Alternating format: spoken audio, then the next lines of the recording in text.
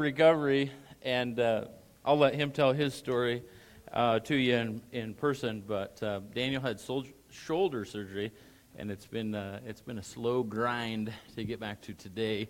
As far as worship goes, I'm sure it's been a grind in other parts of life as well. But we're glad that he's back, and glad that he's using the gifts that God's given him to play the guitar, to lead, to sing, to lead worship, and definitely excited. I've already drank like half of my water, working up a sweat up here playing the drums. And I love playing the drums because playing the drums for me gets me really like cranked up and ready to go for preaching. So I enjoy it, and glad to be a part of that as well. And glad that you're here. Oh, look at this lady. She's awesome. I wasn't going to say anything, but I have this little note on the top of my sermon notes. I can't tell them what it says. They have to know now. They have to know. It says, "Good morning," with a heart, "love you," and a smiley face. Somebody got to my sermon notes. She's so awesome. So I wrote in reply, but she hasn't seen my reply. I said, "It's going to be a good day," with a smiley face. Amen? All right. Glad you're here. If you're new or not normally here, we're glad that you're here, and we don't think that's by accident. And just glad you're in the house of the Lord this morning. And if you want to know who I picked on when I was growing up, my younger sister's over here today. Oh, she's quick to raise her hand up. Got that victim mentality going. I'm joking. It's a family joke. Relax. It's all good. But we've been studying through the last several months through 1st and 2nd Peter, and last week we kind of turned a corner in preparation for Resurrection Sunday that's coming up here the first weekend of April. And we're looking at these different snapshots of the life of Jesus. We're looking at these different we're to try to build the storyline, or to compile the storyline of who Jesus is and up to the resurrection. And to do that in 4 weeks is kind of impossible, so we're just going to take some snapshot looks at who Jesus is. What did he say? What did he compel us to believe? And why? And how powerful is it in our lives? Last week we looked at the idea of the Father's gift. And I called it the greatest verse in the Bible, John 3:16, right? Who would agree to that? I think that John 3:16 is the greatest verse in all of the pages of Scripture. We dove into that. We looked at the whole chapter, really, but kind of focused on that verse as part of a conversation with him and Nicodemus in a late-night sit-down. They looked at that verse, or they didn't look at that verse, but Jesus shared these truths with Nicodemus, that God is the greatest authority. For God so loved the world. The greatest authority with the greatest motive, love. God is motivated in all that he does, in all that he says, in all that he teaches, in every way that he changes you, believer, in every way that he has changed me, even in the discipline, even in the difficult things, even in the trials, tribulations that we've gone through or that we will go through. Know this for sure. Mark it in your Bible, write it down, get a tattoo, whatever. That God is motivated on your behalf and on his glory. Because of his glory, he's motivated because of love. So it's the greatest motivation there is. He doesn't motivate us out of guilt. He doesn't motivate us out of shame. He doesn't motivate us out of temptation. Those are works of the enemy. He motivates his people out of love. And even in the difficult things, he's motivated out of love. And he does that by giving us the greatest gift, Jesus, with the greatest welcome. That's the part. For God so loved the world that whoever is the greatest welcome.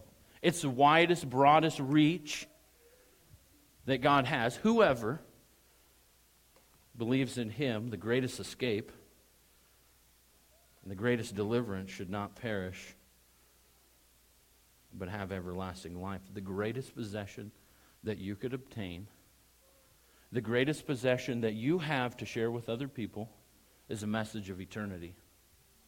Nobody gets out of here alive. We're all waiting our turn. You have an invisible number. You have an invisible date with eternity. And that date can be the most fearful thing, and it is for most people on this globe. Death scares them to death. If I can borrow a phrase, give you a little Yogi Berra theology. Death scares people to death. They don't know what to do. They're fearful. It grips their lives. It grips every decision that they make, every turn that they make, every direction that they take. It grips them, and they're scared to death. They don't know what to do. They fight. They're not going to beat it. I'm not going to beat it. You know, I'm a couple months from 50. I'm almost at the top of the hill. I tell people that when I get to the top of the hill, I'm cutting the airlines and rolling down the other side. You're not going to beat it. But we have the greatest possession that any person can have as a Christ follower. We have eternity. We have eternity because of who Jesus is. It's not up to our efforts. It's not up to how hard I work or how good you are. It's up to Jesus, and He offers that gift freely. Offers that gift freely. So that's why I think it's the greatest verse in the Bible. This week, that was just a little setup if you weren't here. This week we're going to look at snapshot number 2. Snapshot number 1, the Father's loving gift. Snapshot number 2, Jesus' unexpected miracle. The story that we're going to look at today is a passage that's full of these type of description, this type of descriptive language. It's full of fear. It's full of hope. It's full of confusion. There's dread. There's expectation. There's disappointment. There's grief. There's sorrow. There's joy. There's excitement. And you think, with all of these emotions flowing through all of these people, like how does Jesus work in this story? And it's incredible. I think it's Jesus' greatest miracle that He performed. It's a full spectrum of emotions, and they're on full display in this passage. It's a passage really where the last verse leaves us in a bit of a cliffhanger. And we're not even going to get to that verse, but I just want to give it to you ahead of time. It's a verse that puts people in a position where their desires, and they acted on these desires. I think these desires, they always had them. But they well up with these desires, and the Word says that they plotted to kill Him. That's where some people go at the end of this story, at the end of this chapter anyway. We're not even going to get all the way that far. But that's where some people go. Some people went, what Jesus did, put a target on His back. And not only His back, on other people's back as well. And that's not a bad thing. We have to get past this idea as a church that because we have a target on our back, that's a bad thing. Or that we're a victim. We're not a victim. You're not a victim because you're a Christ follower. You're a conqueror. You're an overcomer. Right? We're talking a month ago, and Josh said, and I introduced it or put it into a sermon here a few weeks ago, that with Jesus and the Holy Spirit within us, we have an unfair advantage. I love that phrase. You have a Christ follower. You have an unfair advantage because of who Jesus is in your life and because of the power of the Holy Spirit working in you. Know that. Believe that. Trust in that. Trust in that. Don't be a victim. We're not a victim because you're a Christian. Never. You're a conqueror and overcomer. The Bible never categorizes Christ followers as victims.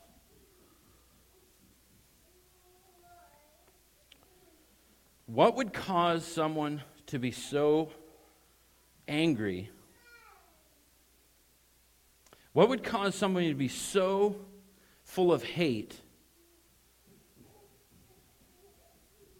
What would cause somebody to desire to, and to take just a thought and a desire and to put action to those types of feelings in their heart to the point of plotting to kill somebody?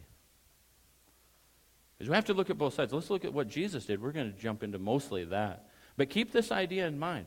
What Jesus did here, the things that He said, the actions that He took, put some people right to the edge and said, that's it, He's got to go. He's got to go. In our court system, we call that premeditated.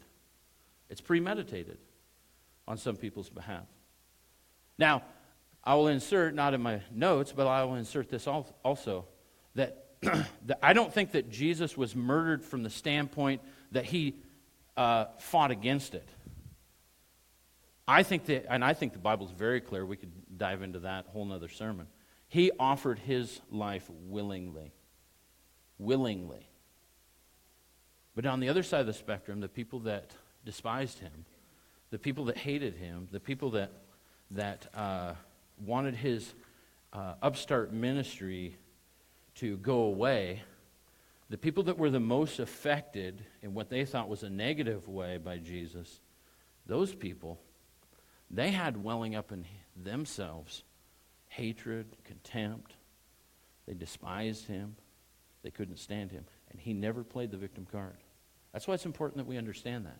He never played the victim card. He knew exactly what was going to happen. He knew exactly what his purpose was.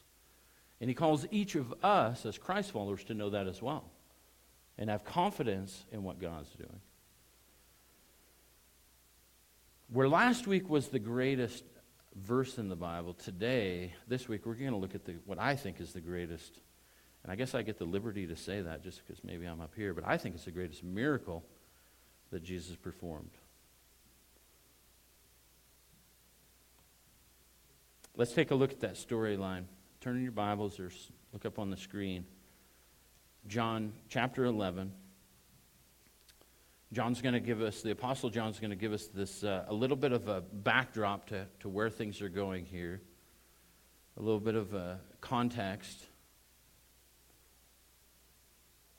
Now a certain man, verse 1 says, now a certain man was sick, Lazarus of Bethany, the town of Mary and her sister Martha. It was that Mary who anointed the Lord with fragrant oil and wiped his feet with her hair, whose brother Lazarus was sick. Therefore the sisters sent to him, saying, Lord, behold, he whom you love is sick. When Jesus heard that, he said, the sickness is not unto death, but for the glory of God, that the Son of God may be glorified through it. Now Jesus loved Mary and her sister and Lazarus. Jesus was deeply, deeply invested into this family.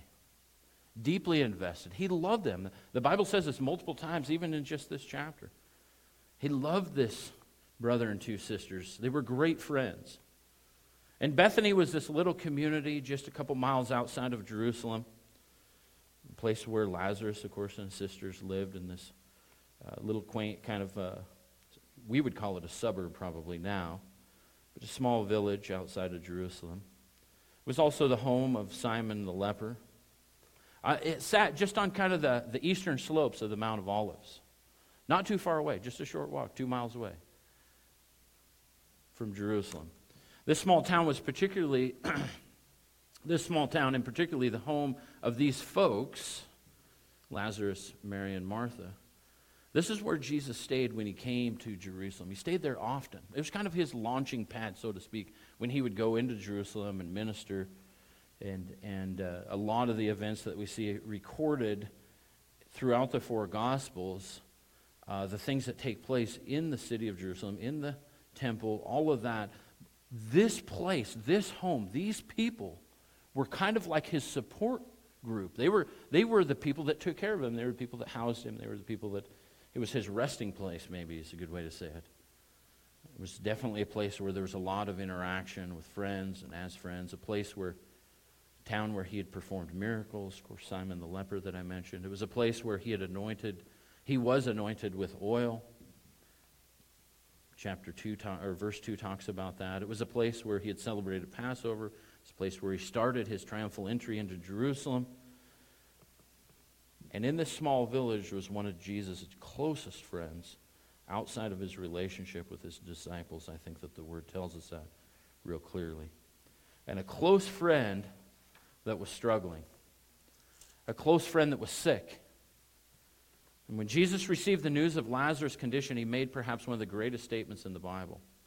A statement so huge that it should jump off the page at us, really. A statement so big that we can view our past through the lens of this truth that Jesus is going to share.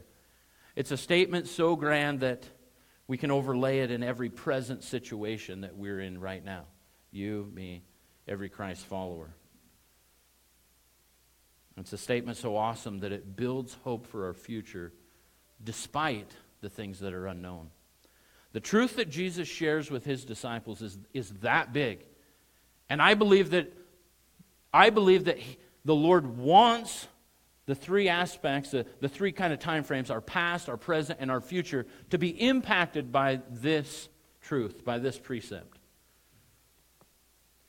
Look at verse 4. When Jesus had heard that, he said this, "The sickness is not unto death." That made them probably scratch their heads. They couldn't quite get it. But he turned a corner with this truth. The sickness is for the glory of God, that the Son of God may be glorified in it. If you go through chapter 11, verse by verse, statement by statement, and we're going to kind of approach it a little bit that way, you take that truth and you can overlay it at the end of each piece. Somebody will say something, maybe it's full of fear, maybe it's full of hope. Jesus will say something, and you can tack that truth, that precept on behind it, that the Son of God may be glorified through it. It's that powerful in our lives that we should ask this question: what issue is so big that God can't handle? It's rhetorical. You ask yourself that question. What do you got going on in life? What's happened to you in the past? Or what's going on currently? Or what might you be fearful of or struggling with in the future? And you just ask yourself this question, and you can answer your own question. Like I said, it's rhetorical. What is it that's so big that God can't handle? Tell me. Is there anything so big that God can't handle? Anybody have an idea? Anybody have a suggestion? I'm all ears, right? Nothing. Say nothing. Nothing so big that God can't handle. And that's exactly where we go with this truth. It's literally the bedrock of following God, is the reality that there's nothing so big that God can't handle. And God is taking these things, whatever the thing is in your past, whatever current problem, whatever fear of the future, God is working those things out. And we say often around here, God has a good, great plan for your life. And whatever it is, He's working it out to accomplish that good and godly plan. You can think about any story in the Bible, from Genesis to Revelation. Think about any story in the Bible and you will see this dynamic in play. There's people that are God-following people, believing in faith that God will work it out. There's God-following people believing that God is going to work out their issue. Or there's people that are denying God and denying His ability and His power to work things out in their lives. That's a difference between faith and fear.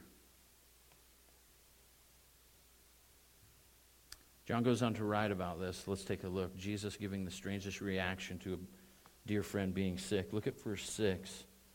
So when he heard that he was sick, he stayed 2 more days in the place where he was. Then after this, he said to his disciples, let's go to Judea again. I thought Lazarus was really sick. Didn't I just say that Lazarus was really sick? So he gets the message. So the reality is it kind of breaks down this way, and you can do the math. There's kind of a 4-day period here. On the first day, he gets the message. Hey, Lazarus is sick. He was probably sick when the messenger came, but Lazarus is sick. So Jesus says, well, let's just stay 2 more days. I like it here. It's really fun. We've already paid for the condo, right? We got time here. We got time. And then we'll go. It doesn't make sense. Let me tell you what. If I was sick, those of you that are close friends with me would be coming over. You would be calling. You say, what can we do? How can I help? Who needs food? Our church is really big on the food. I like the idea that we're going back to... I like the idea that we're going back to potlucks because we like food. Right? How can we get people food? Be a blessing with food. It's great. I'm not making fun of it. I think it's an awesome ministry. The reality is that people rush to people's aid when they're close friends. There's a normal expectation in close friends that when your brother is down, you show up. And Jesus really throws everybody off the tracks. He says, let's just hold on a second. Let's just hold on a second. Throws everybody into a skid. The disciples say in verse 8, the disciples said to him, Rabbi, lately the... Whoa, am I in the right place? Yeah, he said, let's go again to Judea. And the disciples are not concerned with Lazarus at all. The disciples say in verse 8, Rabbi, lately the Jews sought to stone you. And are you going there again? You tell me. What kind of statement is that? Fear or faith? Jesus' statement about staying a couple extra days. Fear or faith? I skipped that one on the screen. I know I did. Fear or faith? Jesus telling his guys, hey, hold on a second. Is that fear or faith? You tell me. It's not a trick question. That's faith. Jesus knew what the plan was. The disciples are scared for their lives. They're scared for Jesus' life. Hey, we got a ministry that's rolling here. We don't want to shut it down. We don't want to go places where it's dangerous, heaven forbid. We don't want to go to Iraq. We don't want to go to Pakistan. Why would we go there? Why would we go to Syria? It's dangerous there. They want to kill Christians there. Right? Jesus says, hey, we're going. Verse 9. Are there not 12 hours in the day, Jesus said? If anyone walks in the day, he does not stumble because he sees the light of this world. But the one who walks at night, he stumbles because the light is not in him. Jesus bringing out this contrast of perspective between faith and fear. A reminder of one of his 7 I am statements out of the book of John. A reminder of I am the light of the world out of chapter 8 and chapter 9. And Jesus is saying that if you're living by faith, you can see by his light. And here's the reason why. The light is in you. The light is, see the switch?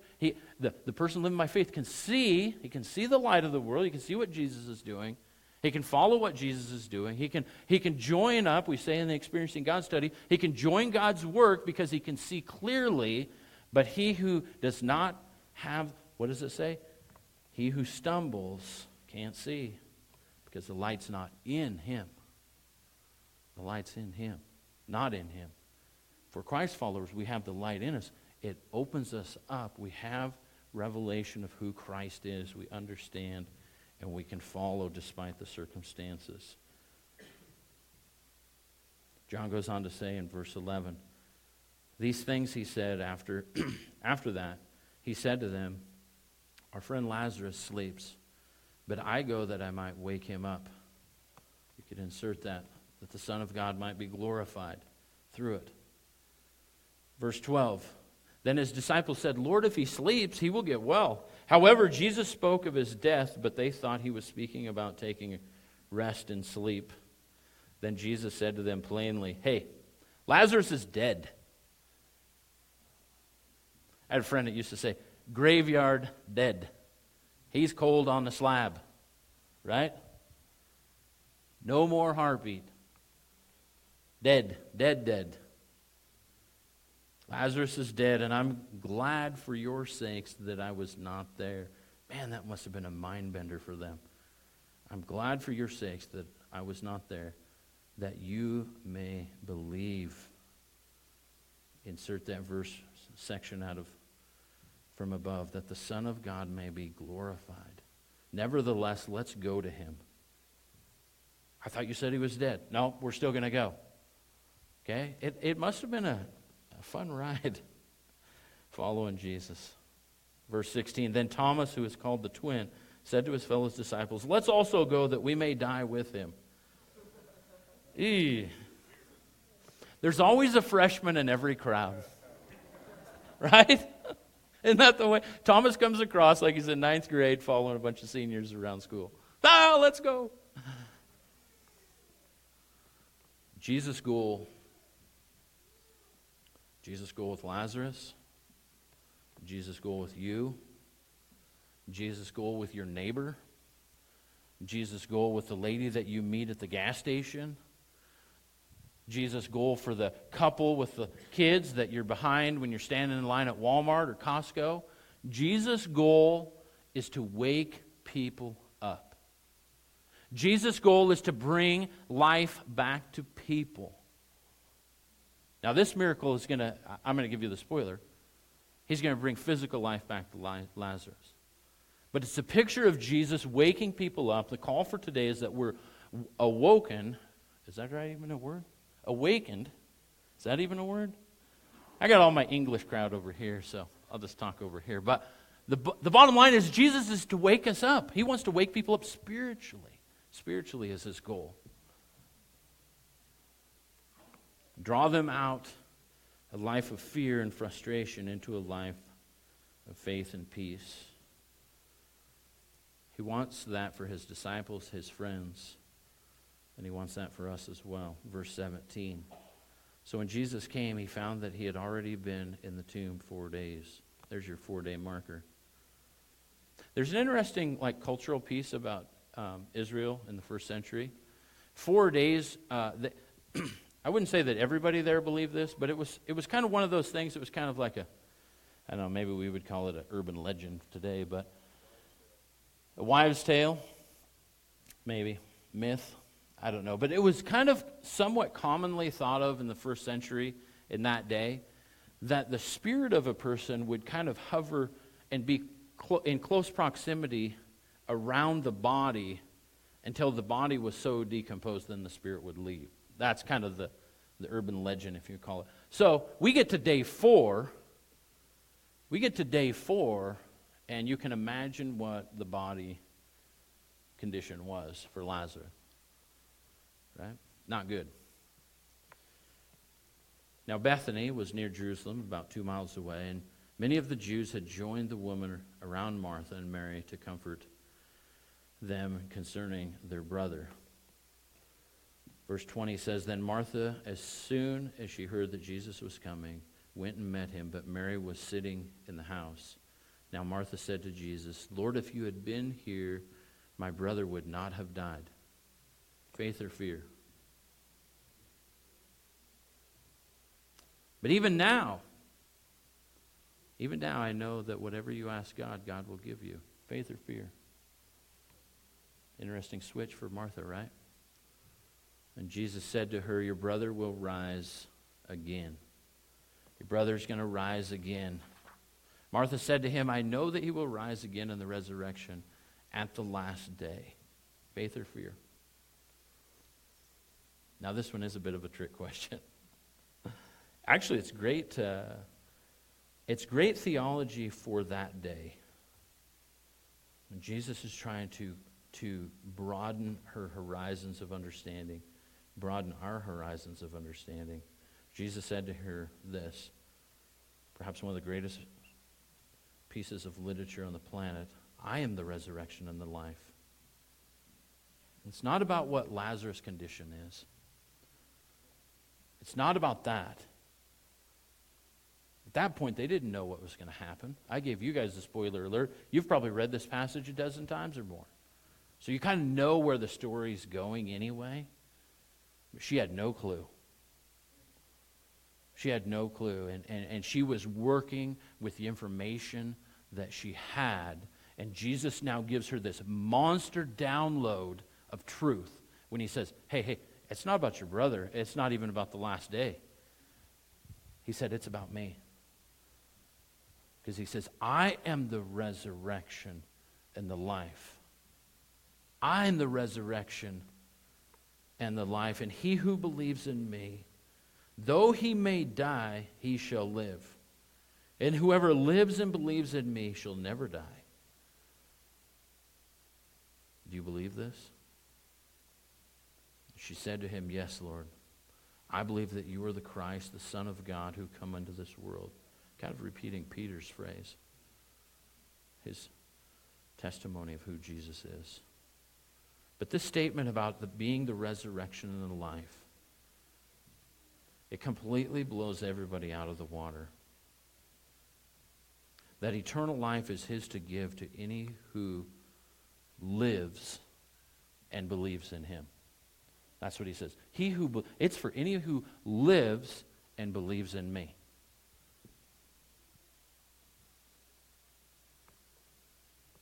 Followed by the ultimate faith or fear question. that he poses to Martha. He says, hey, do you believe that this is true? Are you willing to understand what I'm saying?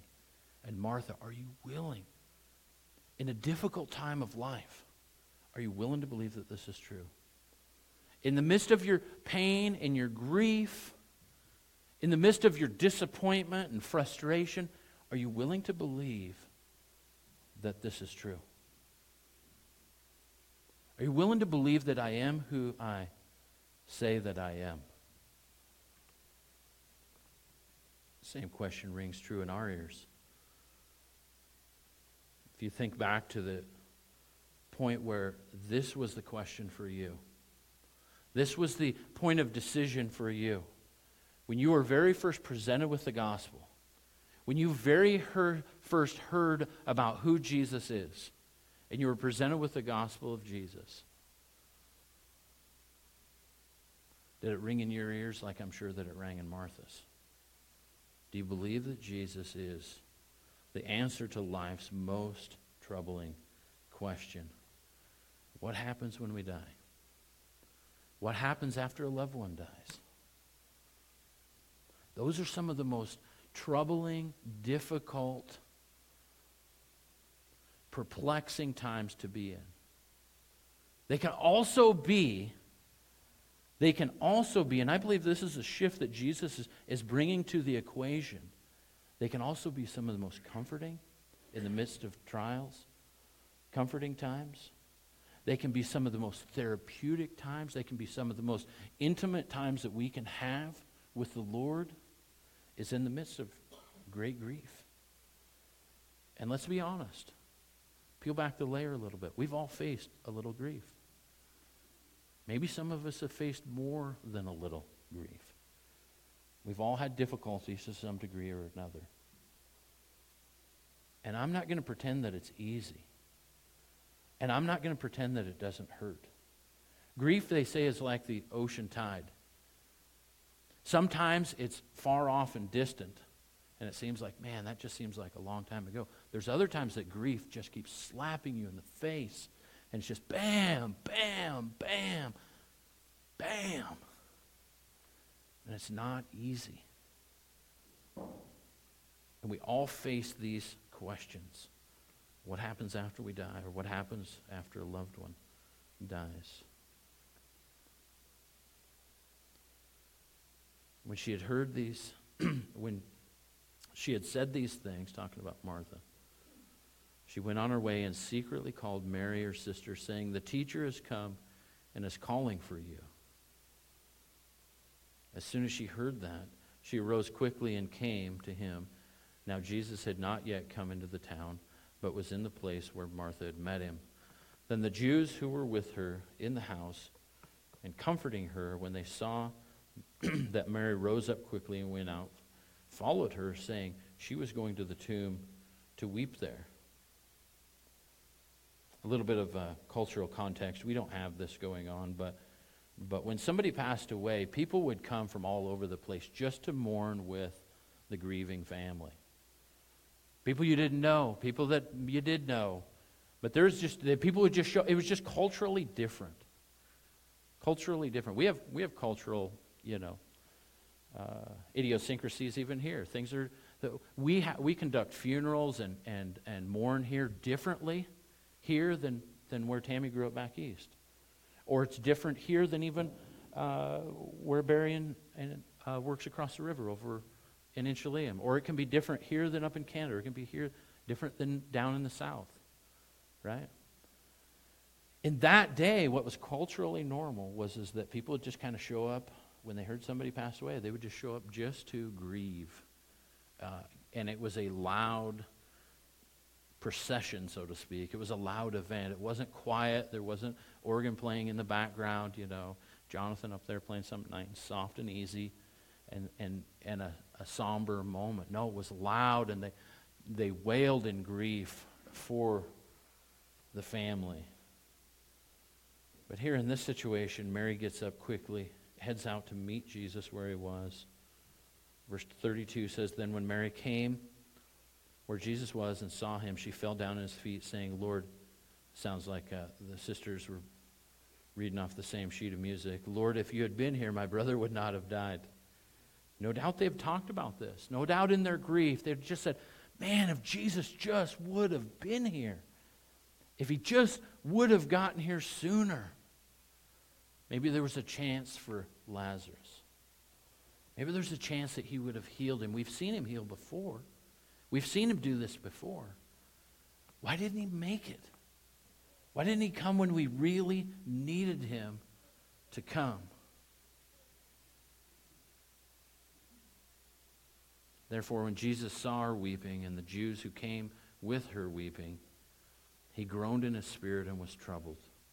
And he said, where have you laid him? They said to him, Lord, come and see. Verse 35, the shortest verse in the Bible. And Jesus wept. Then the Jews said, see how he loves him? See how he loved him? Mary and Martha are so disappointed. So disappointed. And you see the human side of Jesus coming out in the story. You see his anguish. You see his grief. You see his love for his brother who is passed on, his spiritual brother, a dear friend. You see that side of Jesus come out. They'd seen him do the miracles. They sat with him, had him and his friends in their home. Their pain and their grief was so hard to bear. And now it was too late to do anything about it. Even though they knew and had believed that Jesus was exactly who Peter confessed that he was. He was the Son of God. Yet in their minds, in that time and in that moment, there was nothing that could be done. The reality is that Jesus joins them in that moment of pain and grief. Verse 34 says that he groaned in his spirit and was troubled. And obviously in 35 it says Jesus wept. Jesus is identifying with their pain. In the midst of the greatest miracle that Jesus will perform, he performs that miracle. It was done as he mourned the loss of a friend. We cannot take that out of context. He is in the midst of mourning loss, grieving himself. Yeah, he performs his greatest miracle. The great news for you and I is that whatever we think we're going to go through, we don't go through it alone. That's great news. That's comforting news.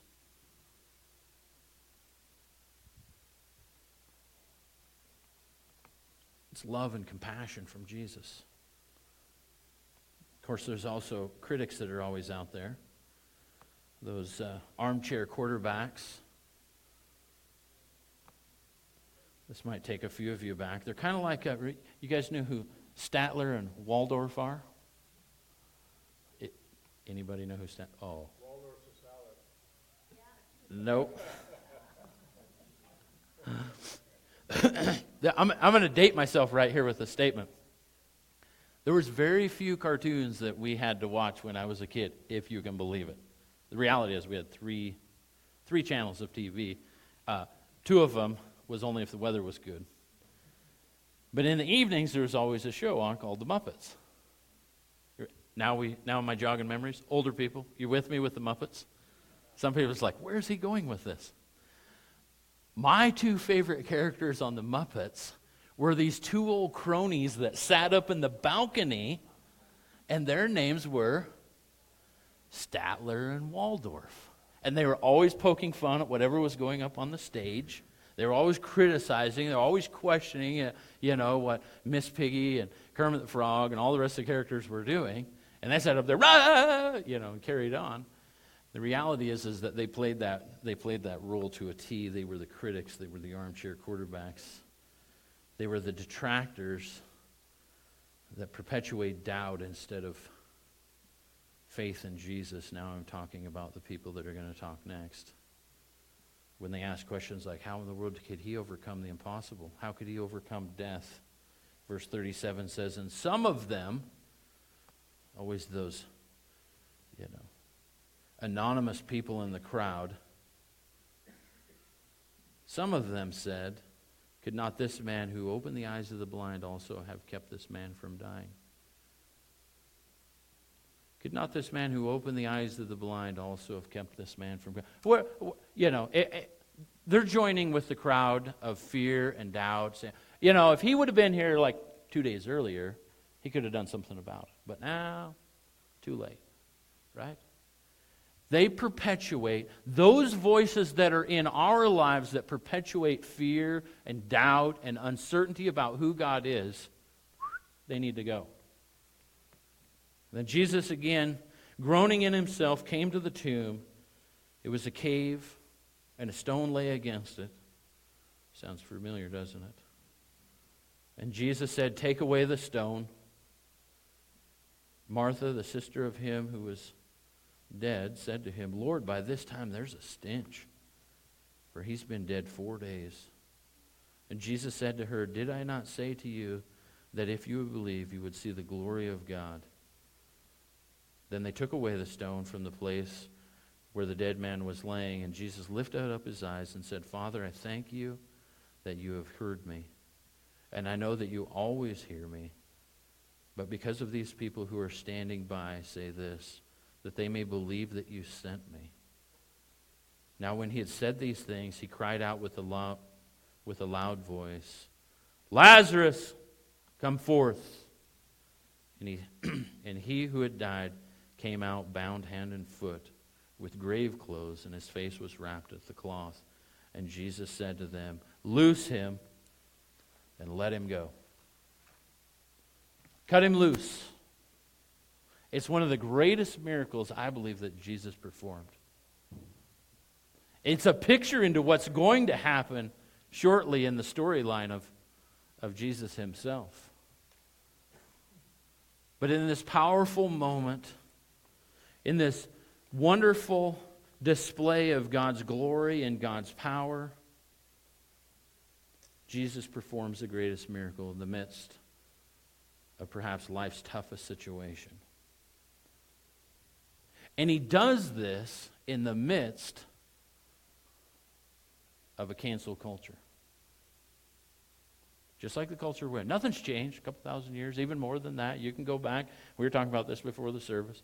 You can go back to really, the beginning of mankind and see a cancel culture, if you will, if you look for it.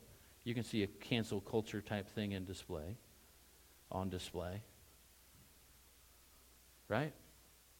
And Jesus puts himself with this miracle, raising Lazarus from the dead. Jesus puts himself, and he puts Lazarus in danger in a sense.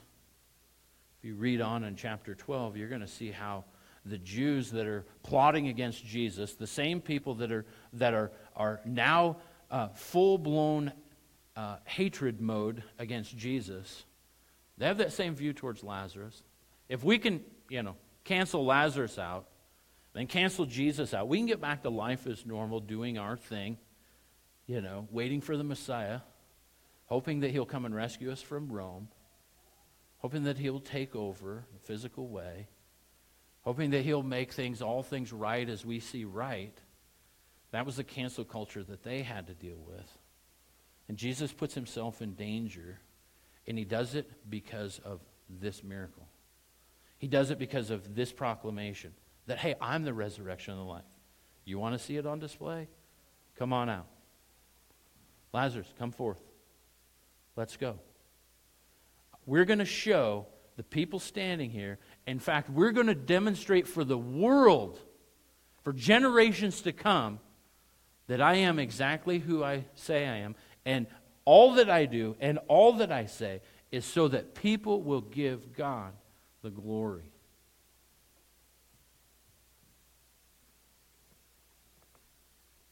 There's 3 interesting questions. There's actually 4 questions that Jesus asked in this chapter, but the 3 that I want to highlight. It's the one where he, on the heels of saying, I am the resurrection and the life. Do you believe this? Do you believe that Jesus is who he says he is? And while in the midst of grief, Jesus asked, where have you laid him? So do you believe? Where have you laid him?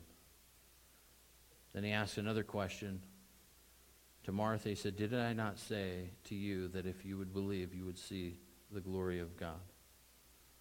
Do you believe? Where have you laid him? Did I not say, by way of reminder, that if you believe, you would see the glory of God? We can take those three questions and insert them into any tough situation that we will ever face. Any difficult hour that you're going to live through from today forward. Maybe you're in that difficult hour. Maybe this is like perfect for today. You can go home and just get on your knees before the Lord and say, hey, am I believe? God, help me to believe what you're saying is true. That you hold the power over life and death. And you offer that free gift to anybody who would believe. I simply need to believe. Maybe you've not believed. Do you believe this?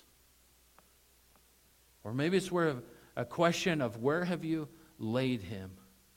Maybe there's something in our lives that we're holding back from Jesus. Something that's hidden away. Something that's got a big barrier in front of it.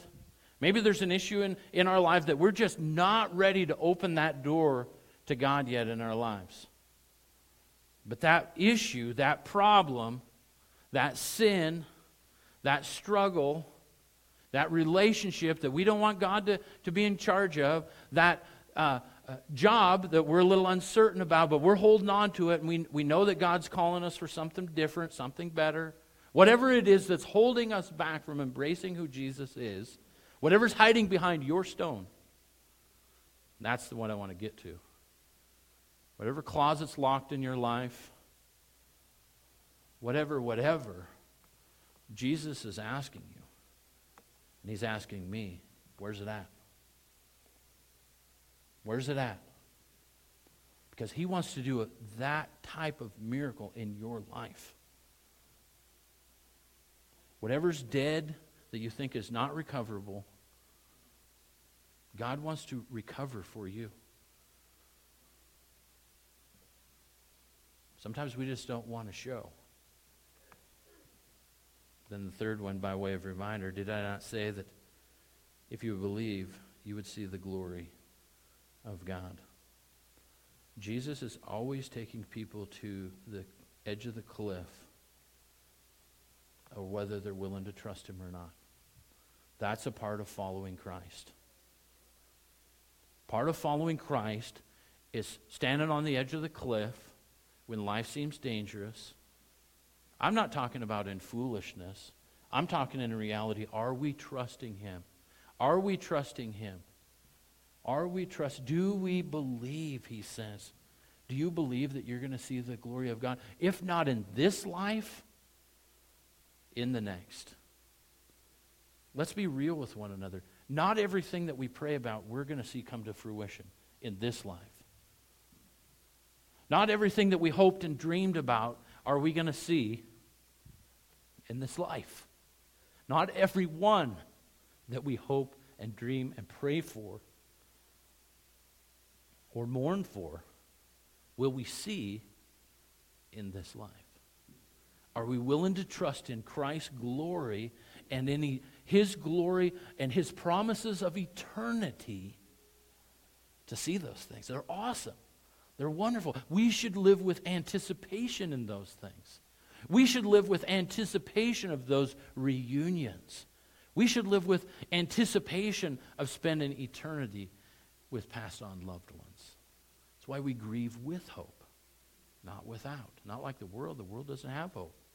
They think that once the ticker stops, it's over. We share the message of hope in a hurting culture. We possess the message of eternity in a culture that doesn't know or has misguided ideas.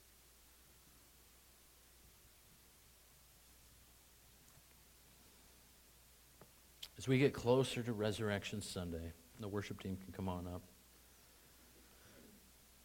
As we draw a little closer to Resurrection Sunday and the events of the cross, These same questions are asked of us as well. Do we have joy believing that Jesus is who he says he is? Do we put Jesus in front of our problems or our dilemma, or do we hide them away? And third, are we reminded in the midst of the situation that God's glory is on full display? Even if it's tough, even if it's a difficult moment, God's glory is on full display in your life, Christ follower. It's an awesome thing. I get excited. I see the changes that are going on. I see the excitement that's going on. I see there's a buzz here like never before, at least since we've been here. Those are great things. Know this, God's glory is on display in your life.